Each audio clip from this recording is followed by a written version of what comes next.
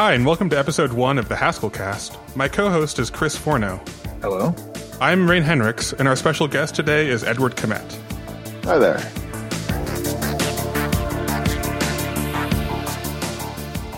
So, Edward, first of all, thanks for joining us today. No problem. We're going to talk a little bit about the Lenses library, which you are, I think, most famous for. But first, maybe we can talk a bit about how you got into Haskell and what you've been doing in the larger Haskell community. Sure.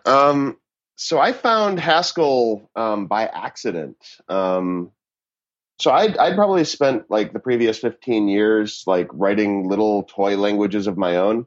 And they all looked like some bastard child of like C++ and Perl and Python and all those kind of like, the mainstream imperative languages that everybody knows and loves. I had some kind of inkling that like immutability was a good thing. And that I wanted to build something that could use that. And then I wanted to prove a big body of provably correct code. And I went off and I started playing with Hoare triples and Hoare logic and separation logic and all of that. And along the way, to keep some food on the table, I wrote a JavaScript compiler in JavaScript. It would make sense in context. And it compiled JavaScript with continuation passing style to JavaScript. And I looked around, and there was this new ECMAScript specification that was coming down the pike that didn't happen because Microsoft said no. But at the time, it looked like ECMAScript was going to become a much bigger language. And I thought about implementing something server-side for it. And I looked around, and the language that it was becoming was closest to like Perl 6. And I looked at Perl 6, and the working implementation of Perl 6 was this thing called Pugs. And Pugs was written in this language called Haskell that I'd never heard of. So to learn enough Haskell to understand Pugs, now I write Haskell all the time because JavaScript is boring. That's sort of the short answer. Basically, when I found Haskell, Haskell had better answers to all the questions I'd been answering or asking than I did. And, as somebody who'd been programming for 15 years before that, I'd been under the impression that there was nothing new under the sun. And when I found Haskell, it was more like a religious conversion for me than anything else. So that's kind of how I found Haskell. And then since then, I've just been writing all the libraries that I wish I had here. And in many ways, that's been really good. One of the nice things that I find with Haskell is that it helps me realize the promise that object-oriented programming has always given us, that, we can get code reuse. Object-oriented programming has always been claiming that we can get some percentage of code reuse if only we had better discipline. And in practice, what I find is that Haskell, for a number of reasons, one being that it focuses on laziness, and the other being that it gives us good support for heavily polymorphic types. The lends itself to getting all of that code reuse that we're promised in every other language, but we never seem to get in practice. You might get 5-10% code reuse in C++, and you might get more if you have a really disciplined shop and you're, high CMMI, you have high, commitment to those kind of goals. But in Haskell, I find that the majority of my code actually winds up being reusable. And that's something I've never had before. And so what it's let me do is it's let me sort of accrete critical mass with regards to libraries. I can actually start building things that I want to build, and then I can reuse them later and keep building on top of them. And so, people always ask me why I have so many libraries in Haskell, and it's really just because I can. I guess that so that's kind of how I found the Haskell community and where I'm, going with it. Yeah, you took the question out of my mouth there about asking about Haskell libraries. I looked through your GitHub repositories and counted 107 of them as original Haskell repositories. That's about right. Plus, there's an Ermine account that I have a couple of things on, and there's an analytics account that has a few more And there's a couple of other side projects that I have that are on separate GitHub accounts. So yeah, there's probably about 130, 140 publicly accessible repos from me. And so also you are a member of the Haskell.org committee? Yes. I self-nominated or whatever to join that about two or 3 years ago. And I think now I also chair the Core Libraries Committee, which we just started. And that's pretty recent, right? Yeah, that is new. We started the Core Libraries Committee this summer. Simon asked me if I would be willing to chair. Which Simon? Simon Peyton-Jones. Simon Marlowe was just leaving Microsoft Research to go work for Facebook. And I think Simon got the impression that he really wanted to, fix the rather admittedly dysfunctional libraries process that we've had, because up until now, anything that went into the core libraries that we couldn't get unanimous consent on, nobody felt ownership of base or anything like that, other than maybe Ian. And so really nothing could happen to it without everybody in the Haskell community agreeing. And there's always a voice of discontent, no matter what you want to do. And Ian also left recently. And then Ian just left too. That was a second hammer blow that I don't think anyone was really expecting. So the nice thing about the Core Libraries Committee is it gives us, like, under the existing libraries maintenance procedure, there's a notion that the maintainers decide what goes into their libraries, right? The Haskell platform is this kind of distributed mishmash of all sorts of people in the Haskell community coming together to build something that they ship that all works together. And what would happen was that all the things that had to be used to build GHC were owned more or less by GHC headquarters, but nobody there really wanted to take responsibility for maintaining forward progress on those things. So the committee itself then forms a collective maintainer. So, it's now 7 people that have to get together to make a decision, rather than everybody who happens to subscribe to a particular mailing list. And we still want to take the temperature of the room. We still want to ask the community what they think. We still want to poll. We still want to ask. But, the library's procedure has always been that we ask, and then using that, we inform our decision rather than necessarily lead by blind. At some point, someone has to make a decision. You can't wait for consensus. So, a lot of things are starting to shape up out of this. We're getting the applicative monad proposal, and we're working on whether or not we can get foldable and traversable into base. We should hopefully be able to do that for next year. So that a lot of our goals are to target 710. Mm-hmm. And then there's splitting out base into multiple packages, which Joachim Breitner has been working on. And that may be in 710 or 712. We haven't quite worked out the timetable for all of that. So can you speak really briefly about the applicative monad proposal? Because if it's what I think it is, a lot of Haskell developers have been grumbling about this for a long time. Yeah, we wanted to have applicative as a superclass of monad since applicative came around. And it's just now hit critical mass. Because the problem is there's a lot of points in the design space. Do you remove return from monad and just use pure from applicative? Or do you move return into applicative? All of those things... All of those would be great if we were starting from scratch with code today. Like if applicative had been around all along, we could have done that originally. Can you briefly describe the proposal for people who might not be familiar with it? So the actual applicative monad proposal is very simple. All we do is we just take the existing classes for applicative and the existing class for monad, and we just say that applicative M is a superclass of monad M. Done. Nothing changes. And what's blocking that? Some functions become more general, like lift M, N, et cetera, just become lift A, N. So they start working with more liberal constraints.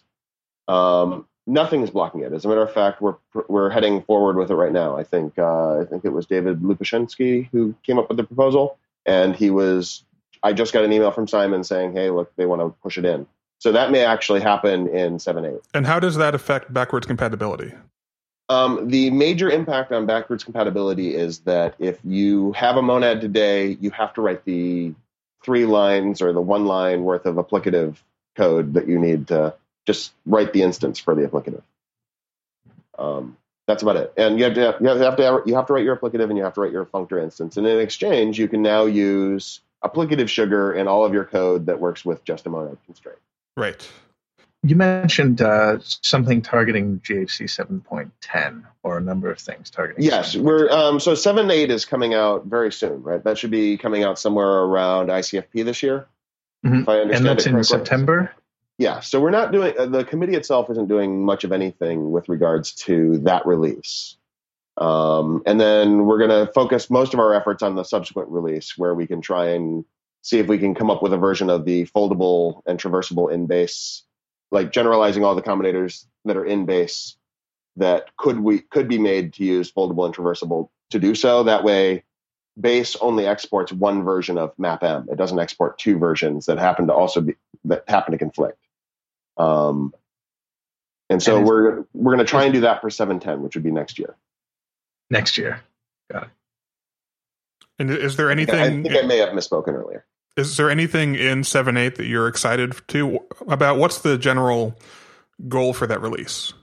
So let's see, what is going on in 7.8? 7.8 is giving us the new typable. So typable has become polykinded. So now everything gets a typable instance by default. That's a big deal. Because like handwritten typable instances were actually a way to subvert the type system in many ways. There was a post by Bob Harper complaining about it. Oleg has written an article on the topic. Was it some discussion about something being unsound? It is. You can right now with the existing typable API, by making a custom typable instance, you can subvert the type system and write unsafe coerce. And that ceases to be a problem under the new system. It causes me some problems. It actually breaks a few things in Lens, but I'm willing and able to work around them. It breaks some of my code in control exception Lens and some machinery there. Is that likely to break application code, or is that mostly going to be breaking library code, or is it relatively mostly going to be impact? breaking library code? If you had a handwritten typable instance before, you're probably going to have to put a little conditional if-def around it to say don't build it in. And this leads me to a larger question, which is what's the goal for GHC and the Libraries Committee in terms of backwards compatibility and the avoid success at all costs mantra? Are you interested in moving the language forward at the expense of backwards compatibility? How do you find that balance? I am generally, how to put it, the line that I like, especially for this coming year while I chair the committee, my sort of core distinction that I've been trying to make is, could an end user write code that is compatible with both the old and the new version without using if-defs? That is sort of the line that I'm trying to toe. If we can manage to meet that obligation throughout, like you may have to actually be conscious of both standards or of both versions of the language. But I think you should be able to do it without having to use C++ to, the CPP macros to swap around where your definitions are and all of that. Now, if that imposes some sort of upper bound on the changes you can include, like you can't include this new feature because it breaks too much, does that limit how quickly you can, or in some places where you can take the language? It does in some sense. And I'm not saying that rule has to be hold forever. I'm just figuring that if we've got this first year of us as the maintainer of the Libraries Committee, there's enough low-hanging fruit. And maybe don't start by breaking everything. Exactly. So maybe this first year is that we go through and we take the low-hanging fruit. And then next year, there's a lot of talk about doing the split base proposal and all of the work that goes into that. And that may even slip into this year. I don't know how aggressive we can be on that. Joachim's been doing most of that, often a little silo, and I haven't checked in. So if we can get that in this year, great. But even regardless of what's going on with split base, I think just fixing up that applicative is a superclass of monad, fixing up that we don't have, two different mapms, and when you go to import data.traversable, everything has to come in qualified because it collides with everything, or data.foldable. When if you look at the way Haskell code gets written today, foldable and traversable are just part of the culture. They're something that we do. And the existing combinators that were sitting in the prelude are the dinosaurs. This is all really encouraging to hear from a developer who's been using Haskell for a while, especially the applicative monad instance, which seems so trivial, but it's been a focal point for a long time. So that brings me to the question about the Haskell.org committee, which you're a member of. Not chairing, Yes. I presume. Yeah, that's Jason Daggett chairs that committee right now. So what exactly, for someone who's not familiar with it, is that committee responsible for? So Haskell.org is responsible for the most part, just maintaining the servers, just making sure that Haskell.org, the domain name runs, that the wiki stays up, that we have funding to run the servers through Hetzner or wherever they're hosted now. There's a number of things in various places. And historically, like, we used to have a lot of that being run by Galois, and now we've pulled out. That's now we've set up now recently, just like within the last few weeks here, we just got set up so that we can start taking donations through SPI. And so we're going to probably be doing some work on publicizing that. The main things that the Haskell.org stuff does is it takes the money that we get from participating in the Google Summer of Code goes into the Haskell.org coffers. For the most part right now, we're just using that to defray server costs and whatnot. We break even a little bit ahead right now. We're still trying to figure out some more what the charter can be to make better use of those funds, especially if we start looking at taking in donations. And Jason's been a big champion of trying to get that charter formed and figure out those roles. So basically it's just infrastructure. So that's the Haskell.org committee. It's not terribly interesting. It's just stuff that has to happen. What do you do with subdomains under Haskell.org? Somebody has to decide, and that's the committee that does that. Great. So you mentioned Google Summer of Code. Yes. And you've been involved with that for how long now? So I joined as a mentor, I think, 5 years ago, and I've been serving as the administrator for the Haskell community for the last 4 when Malcolm Wallace stood down. So that's been the Haskell, the Summer of Code thing has really been sort of my way to, one of my ways to try and give back to the community a little bit. It's been very good to me. Otherwise, you're not doing very much, so it's nice that you're. Yeah. Otherwise, I'm slacking off completely. For those who haven't participated in a Google Summer of Code, what's it like with the Haskell.org Summer of Code? It's actually, so as a student or as a mentor? Yes.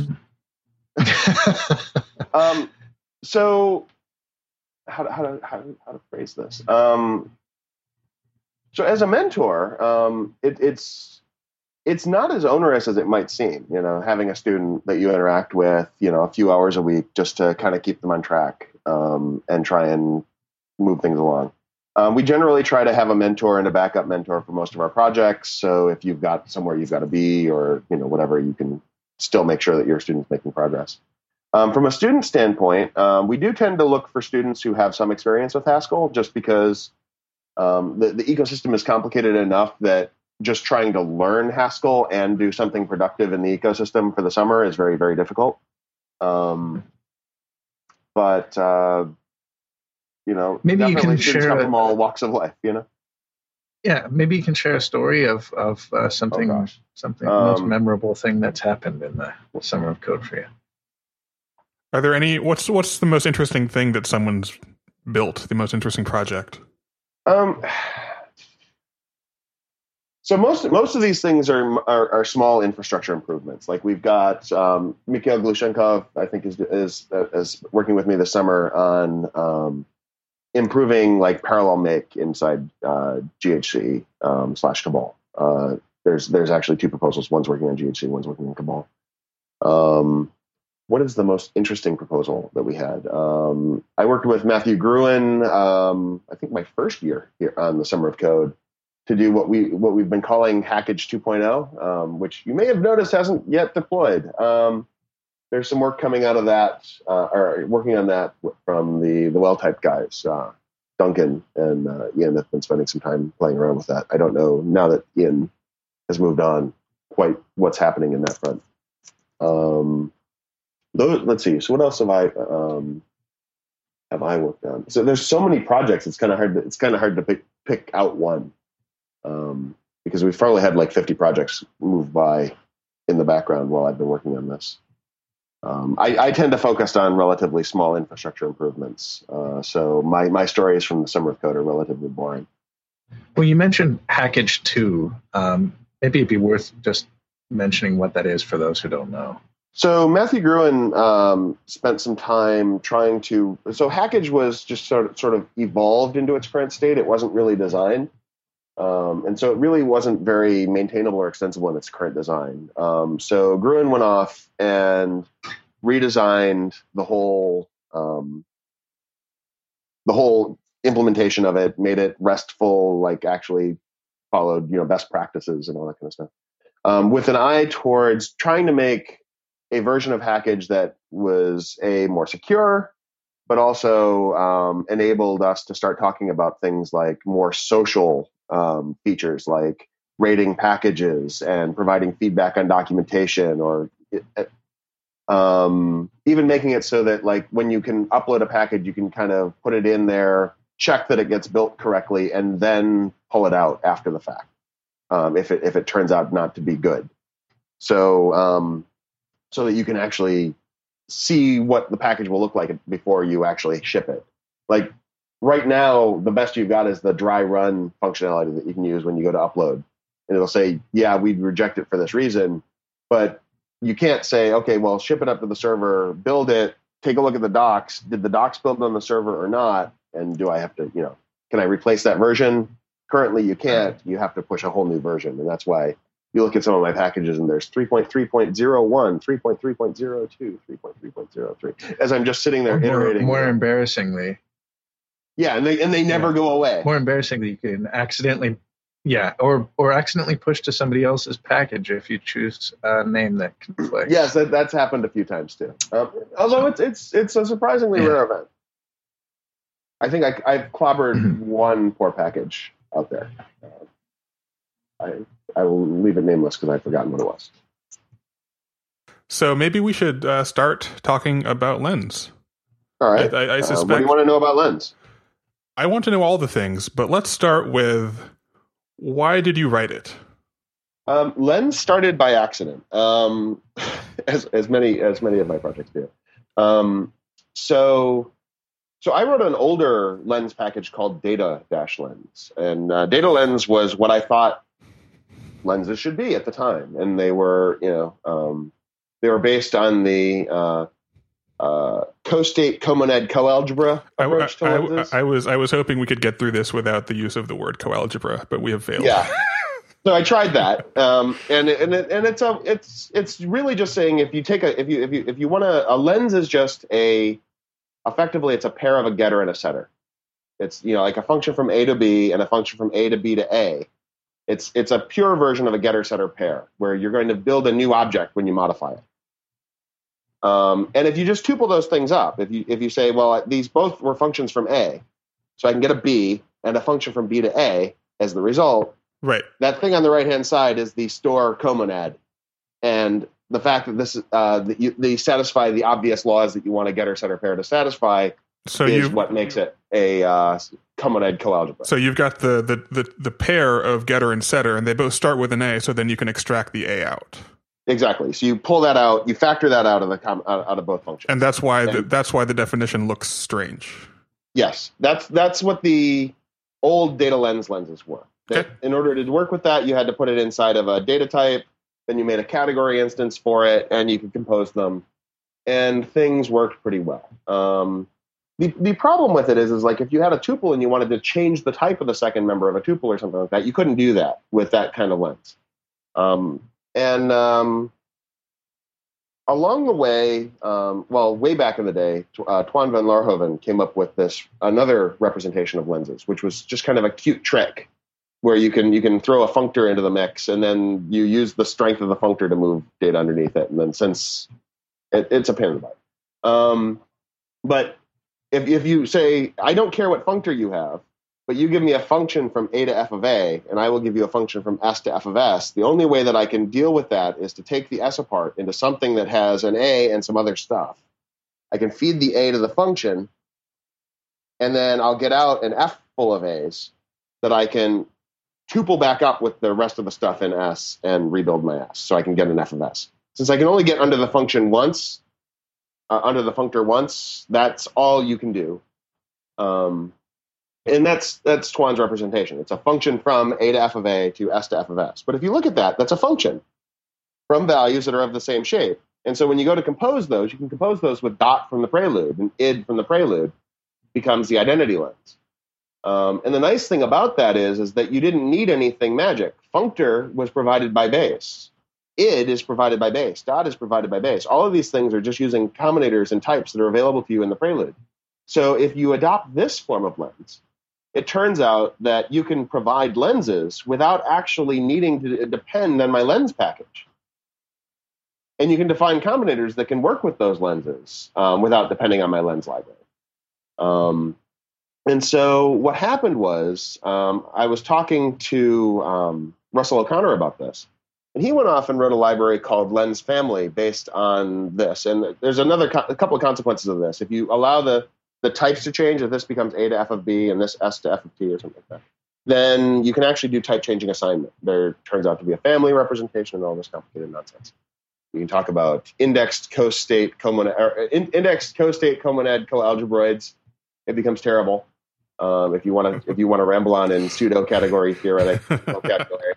But what you can do with this, and the nice thing about it is, if you start varying the constraints that you put on that F in there, if you allow that to be applicative, you get the definition for traverse directly. And then we come up with this notion of a traversal, or what Russell called a multi-lens, where a traversal is a lens that can have multiple targets. So if you give more structure to your functor, you get more properties for your lens. Yes, or if you take some away, like if you actually just say that if I only work for things that are both a functor and contravariant, then I know that functor doesn't use its argument, right? And so what happens is that A to F of A to S to F of S becomes effectively A to R to S to R, and that's this is for all R. So if you flip that around, that's a CPS function from S to A.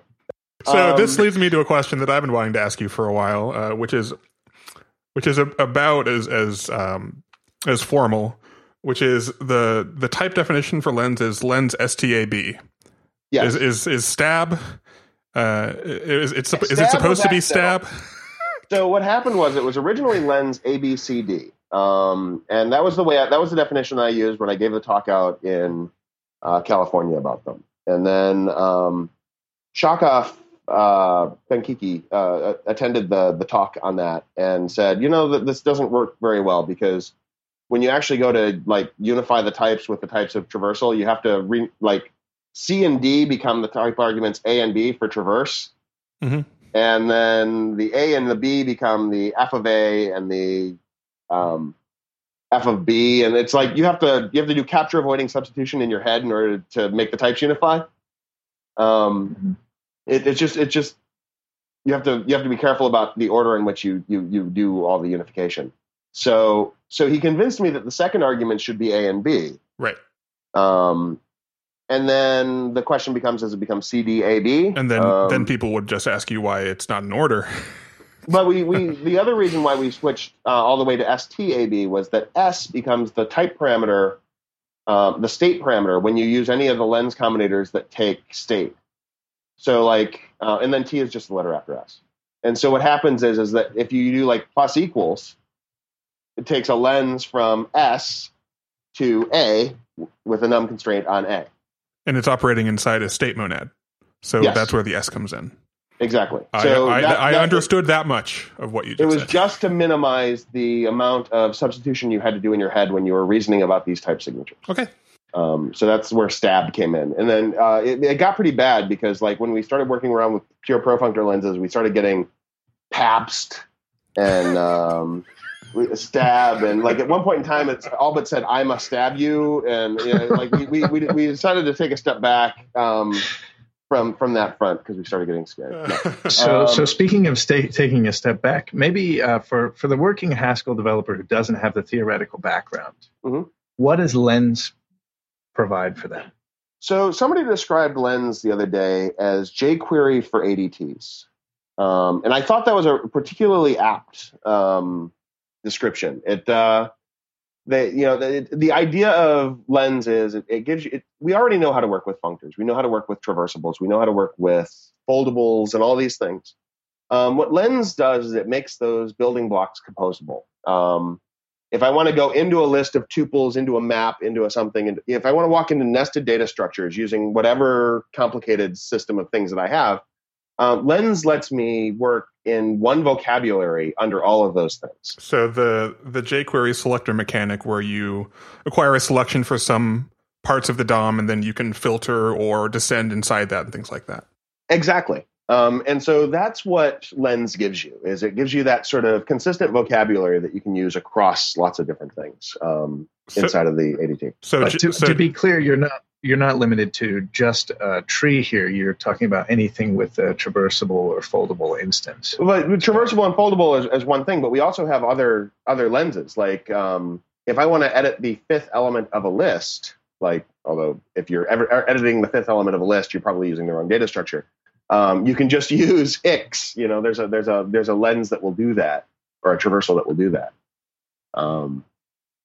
And so the nice thing about them is that you can walk into maps and containers, and we have generic programming based lenses that can do this. So things like Lens includes a copy of a version of a library called Uniplate from Neil Mitchell. And the Lens version of Uniplate runs about 30% faster than Neil Mitchell's original version. And the reason it can do that is because it gets to take advantage of the fact that it uses a traversal rather than building up this big ADT full of pairs of things and then pulling it back out of that representation.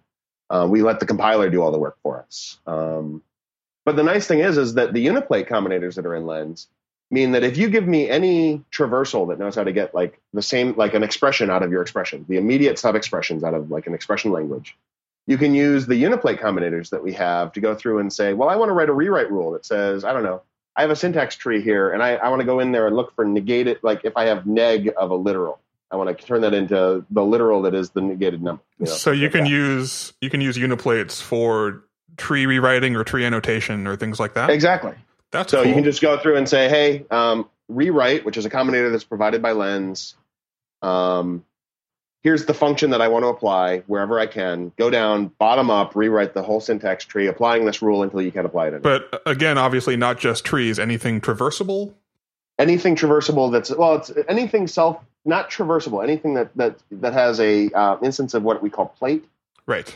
Where plate takes a traversal it provides a traversal that knows how to get an expression out of an expression. So something that knows how to get the immediate expression, sub-expressions. And if you write that definition for plate, it will look a lot like you were writing a traverse, like you were writing the instance for traversable, except instead of finding the value, the A's in the EXPA or something like that, you're just going to find the sub-EXPAs. So it's the code will look almost like you were writing a definition for traverse. And if you don't know how to provide that sort of thing or don't want to provide it directly, there's generic programming versions of these things that will use data.data or GHC generics to go find sub-expressions for you.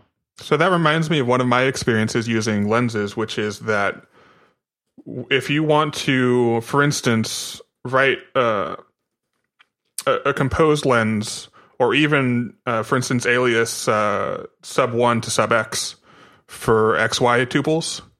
No monomorphism restriction is your friend. You need that, but also deriving the type so that you can make war and all shut up. What's the simplest type you can write for something like that? And how would you go about?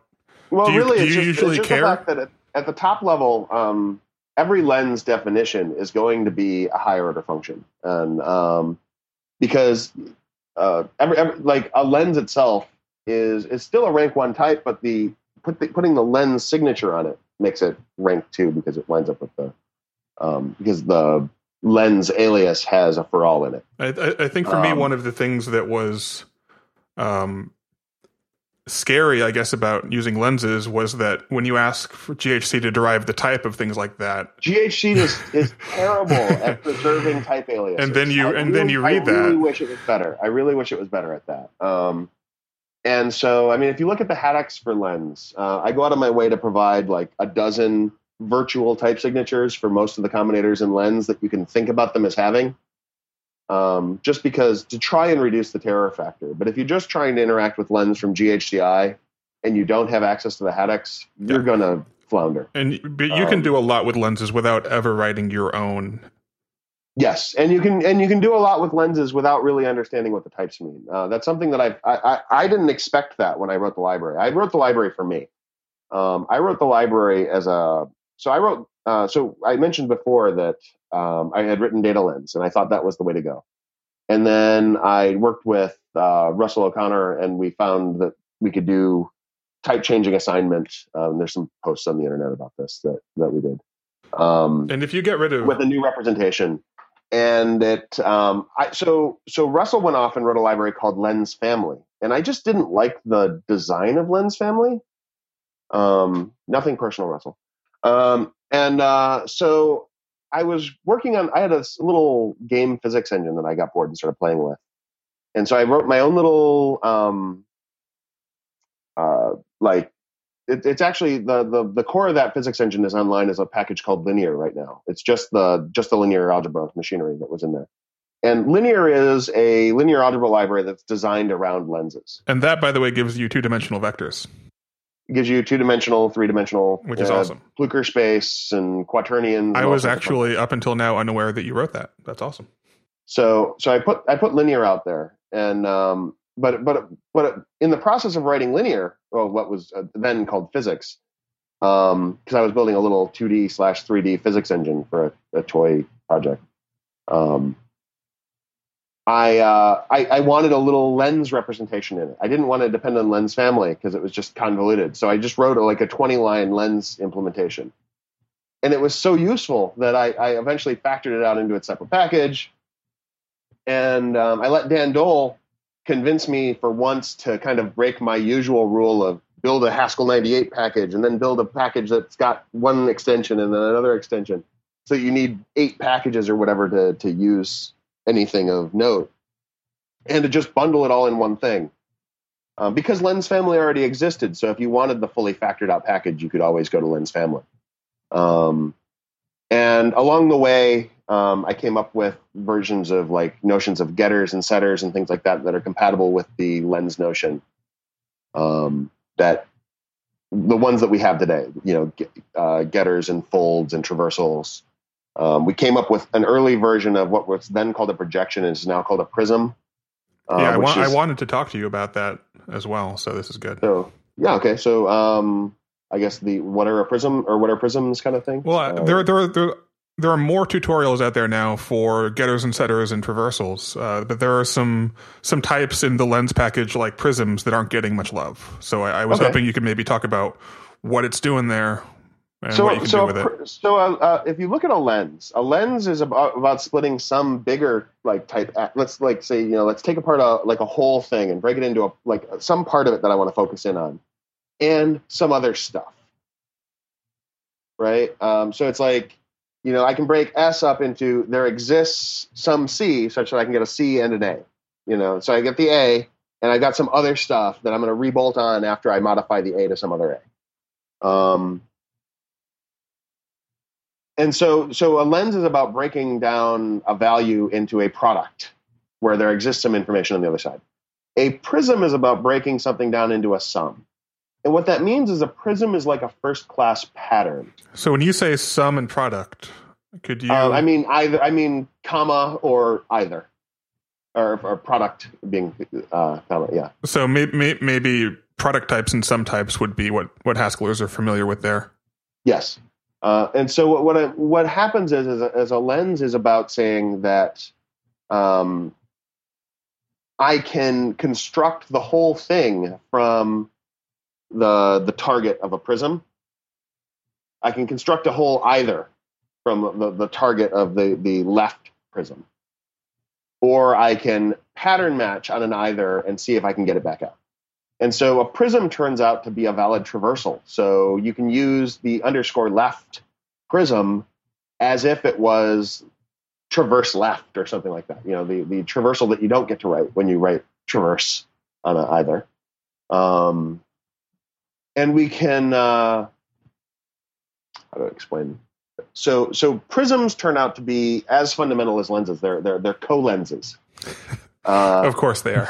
Of course they are. Everything. My experience is that if you stick the word "co" in front of any of these things, you will invent something useful somehow. Yeah, and you'll find a library that I had to put online somewhere because nobody else had it. So can you give a motivating example for Prism?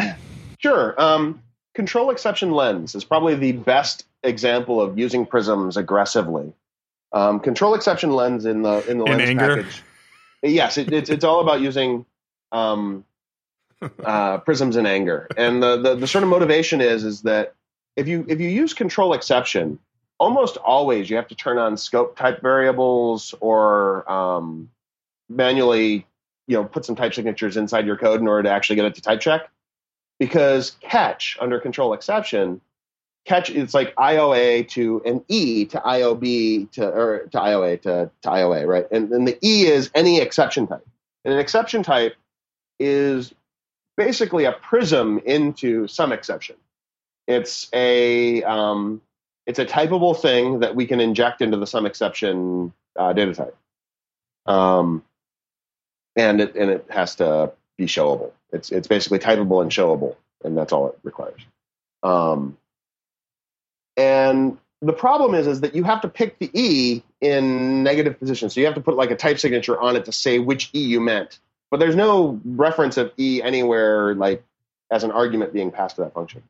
So unlike catch, what we have is a combinator called catching in the control exception lens that takes actually what turns out to be an any fold that knows how to get some value out of some exception. And then what we have is a number of prisms that look at parts of some exception, like the like stack overflow exception would be an example. So there's like an underscore stack overflow prism that you can just say catching stack overflow, and then you do the action that you want to do and the function from the from whatever stack, I think it's unit or whatever, to the thing.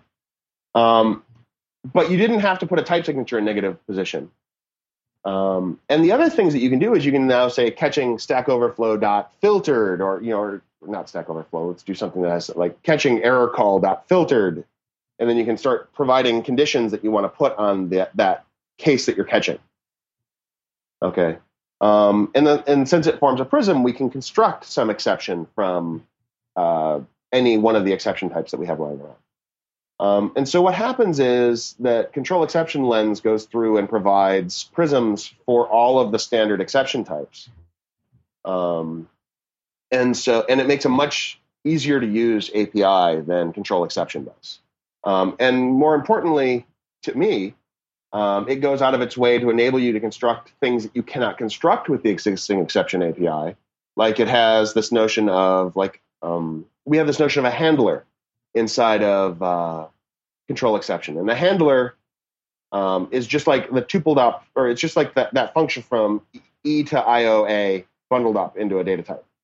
And what you can do is you can say, here's a list of handlers. I want you to try and catch all of these things simultaneously.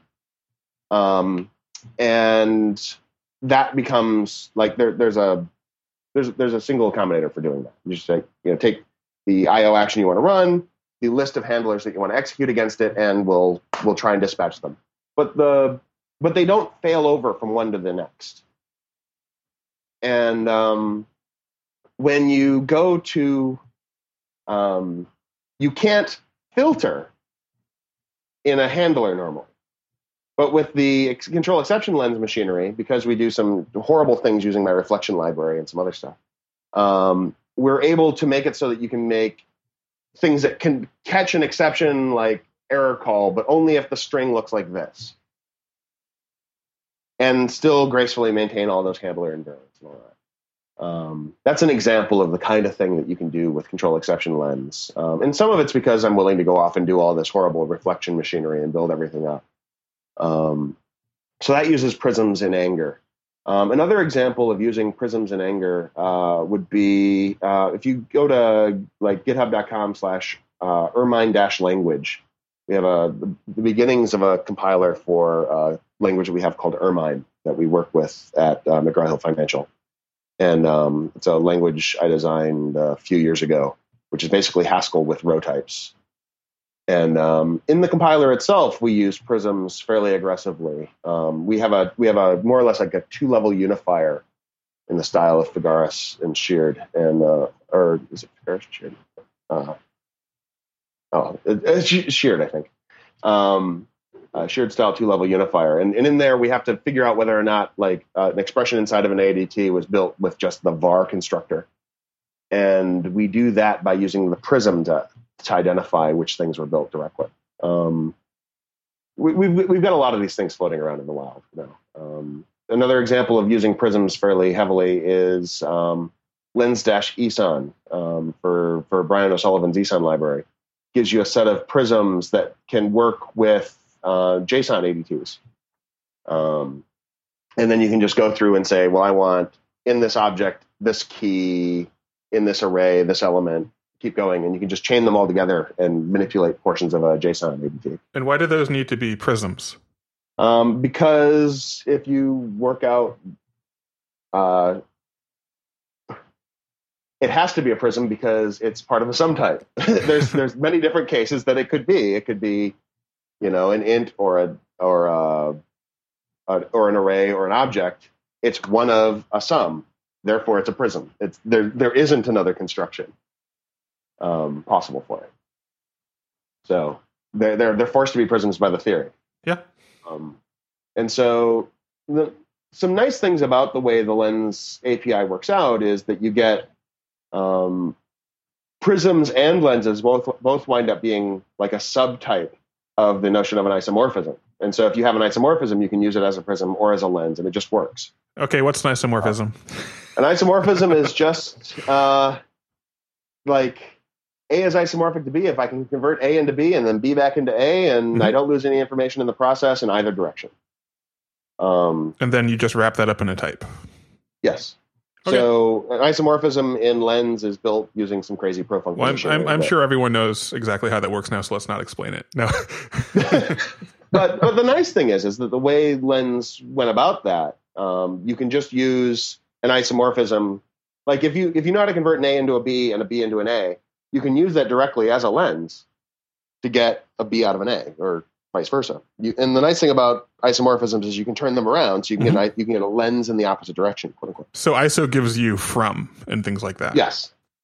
And you can compose a bunch of isomorphisms and then flip the whole chain, or do things like that. And can you give me a motivating example for isomorphisms? Every new type constructor you've ever had. Fair enough. So every new type constructor could be turned into an ISO and just works.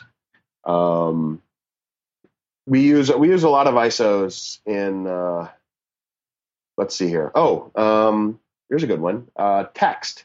There's an isomorphism between text and string in Lens itself. And so what happens is, like, if you wanted to go through and work with the individual characters in a string or in a chunk of text, you can use like any of text. You can use an ISO to make a string text partway through, or vice versa, process it in some way and then get it back. Exactly. I think actually it's packed chars or packed. Now that I'm thinking about it, text is the actual traversal of the elements. Yeah, and so any of text, and then what that does is internally it uses the packing and unpacking isomorphism, and then traverses. And so that's where you get the packed and from packed. Yep. Where packed is an isomorphism. An ISO, yeah. Yeah. And then text equals from packed dot traverse. I hate to interrupt this interesting discussion on type theory, but this brings up a question that I think a lot of new developers have who don't have the theoretical or the mathematic background that they feel intimidated by this type of discussion, and getting into Haskell and looking at probably any one of your libraries would send them running. I'm currently feeling intimidated. So do you have any advice for them? Don't fear the math. you can get pretty far without obsessing about it, but eventually you're probably going to want to pick up some of it. I freely admit that I sort of fetishize mathematics in my code. I go off, and a lot of the constructions that I try to build, I try to find the weakest mathematical construction that I can use to describe some other thing. Do you have a lot of it is because it just lets me lean on 50 years worth of prior work. I mean, if you look around in computer science 50 years back, the only thing you're going to find are like, Lisp and some Fortran derivatives, right? And do you have formal education with the math behind this? I do. I went off and I had a very weird academic background. I went off and did the .com thing, made and lost a lot of money with a ISP and a phone company way back in the day. And then after the .com crash, I went and hid in academia and collected a bunch of degrees. And so should I be referring to you as Dr. Kmett? No, I never did my PhD. I did. So I went back to school in like 2004, and then 2005 I graduated with my undergrad, and then so that was a double bachelor's in math and computer science, and then I did a master's in math, a master's in computer science, met all the requirements for a master's in bioinformatics, and master's in linguistics, and that took you another year, I'm assuming. Yeah, it did. Right. So my master's in math was the next semester. I feel inadequate. So I left academia in 2007, 3 years in, and it was a great little binge. It was a great little diversion, and I discovered Haskell right around the end of 2006 when I was finishing up my computer science master's, and so I had a master's in math, but I hadn't done any category theory at all. Because I went to a school where category theory was generalized abstract nonsense. That was sort of the perception of it. And so when I found Haskell, I found Category Extras, which was a library that at the time was written by a guy named Dave Menendez. And it was just something that he'd put together, and it had comonads in it. I didn't understand them.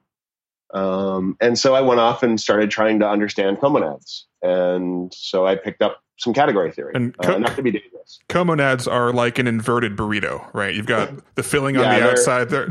Yeah, it's a very messy spacesuit. You really don't want to eat that one. I don't know. It's I like to view, like, if you view monads as being able to see a little tiny part of what you're coming from and being able to build a whole new thing, and then you're going to graft together these big things. A comonad is about sort of you can look around you, you can see everything around you, and you're going to build a little piece, and then the comonad's going to stitch all those little pieces together. And so there turns out to be a number of interesting uses of comonads. There was a nice post about cellular automata. Yeah, cellular automata are probably the canonical when you example. talk about getting the neighborhood around a thing and using that to derive the new value for a thing, that sounds a lot like cellular automata. That's exactly what it is. Cellular automata is a great example of the store comonad. And lenses turn out to be store comonad coalgebras, you may recall. So there's a nice little application there.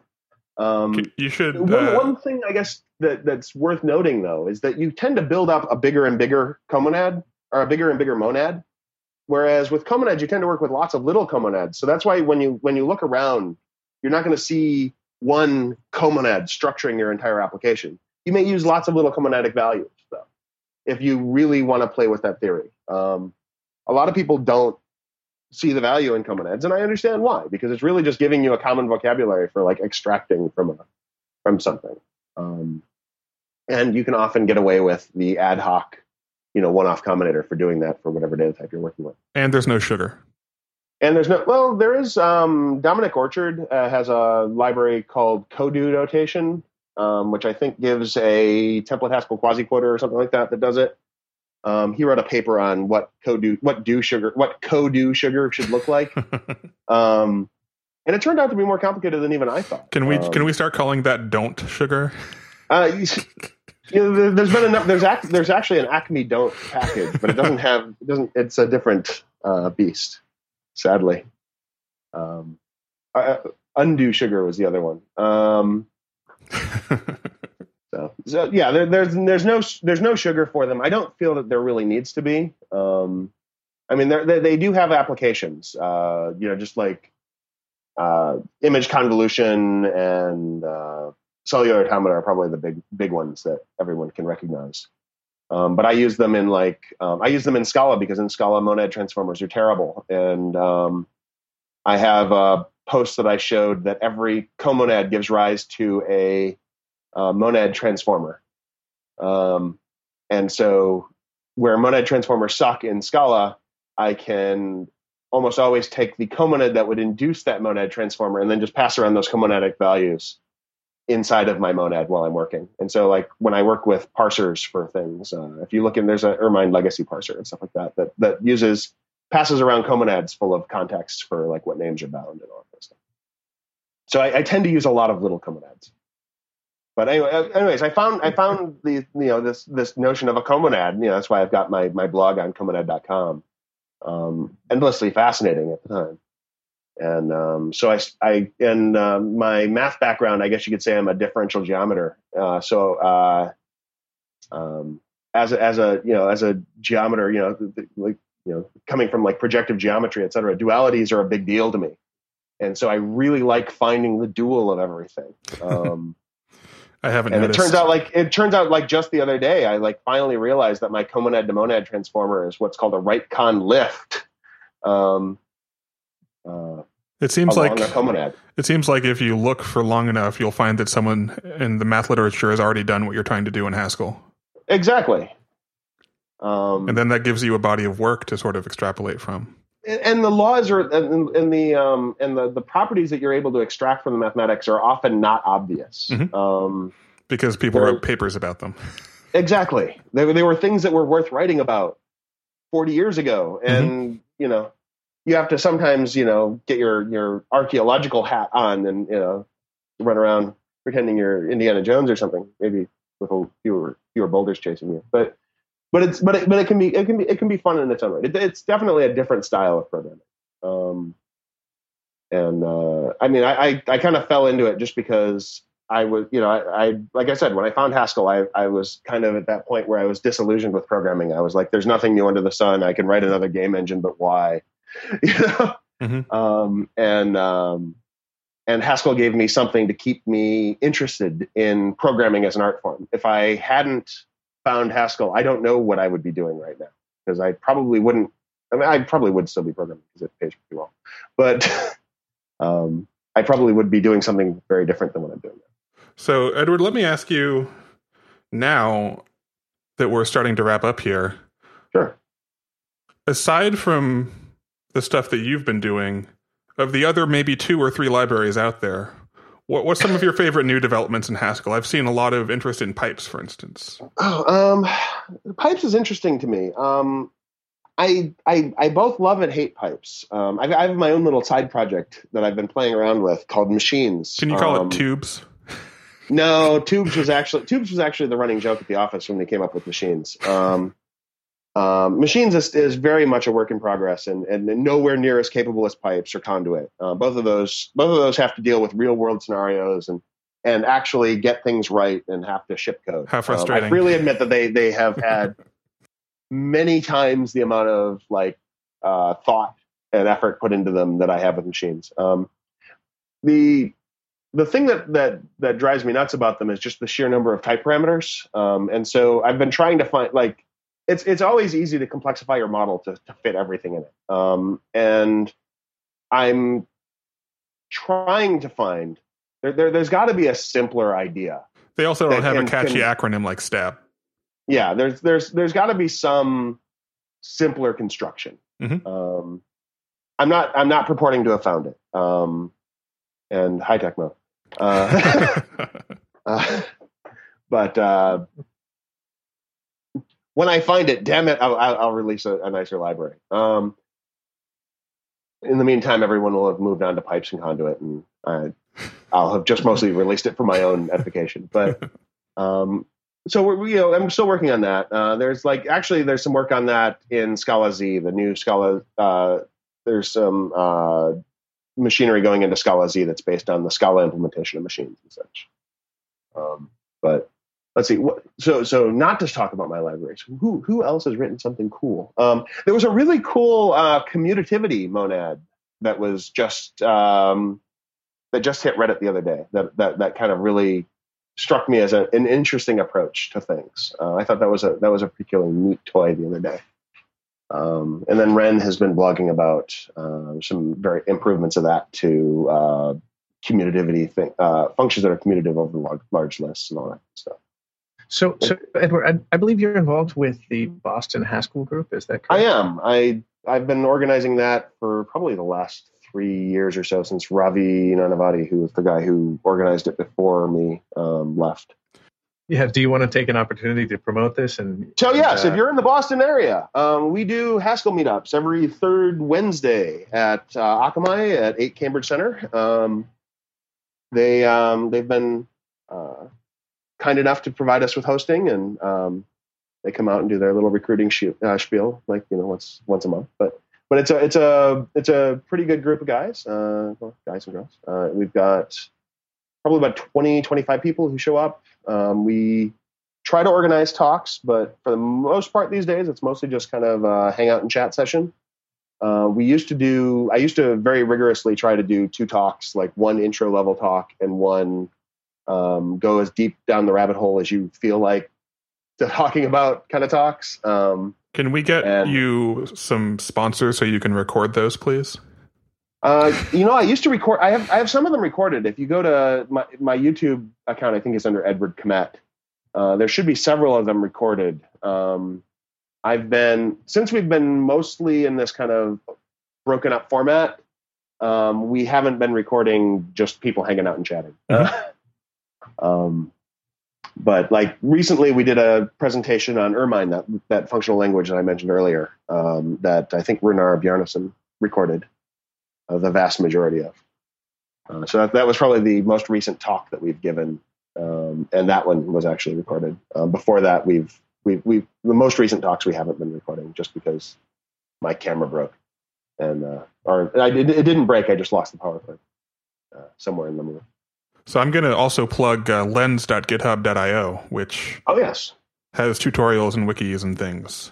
Yes, and I need to link the last few Lens articles that folks have written on there. If anybody can think of a Lens article that's not linked from lens.github.io, let me know, and I'll happily put a link in the RSS feed that's on there. I wonder if also there's a way to find out what people in the Haskell community are interested in learning about lenses. For instance, I'd love a write-up on Uniplate and how you could use that practically. Okay. So there's been I know the FP Complete guys have been kind of poking at me to do some lens tutorial stuff on their site. So maybe get on that. in my infinite free time. Yes. So let's also give a plug to comonad.com, which is your blog. So yes, comonad.com has a ton of articles, mostly by me, some things by Dan Dole and by Gershon Bezerman. It's if you want to play with the heavily theoretical side of Haskell, that's where I've been blogging that content. I'm probably going to move some of my new content up to the School of Haskell, just because they can make it a little bit more interactive for end users. I think that's it. I wanted to thank you, Edward, for showing up. I think this was really interesting for me. I hope our listeners enjoyed it as well. Chris, thanks for hosting with me. You've been listening to the Haskellcast, Episode 1, with guest Edward Kmett, recorded on August 4th, 2013. You can find links to the libraries and articles covered in the podcast on haskellcast.com.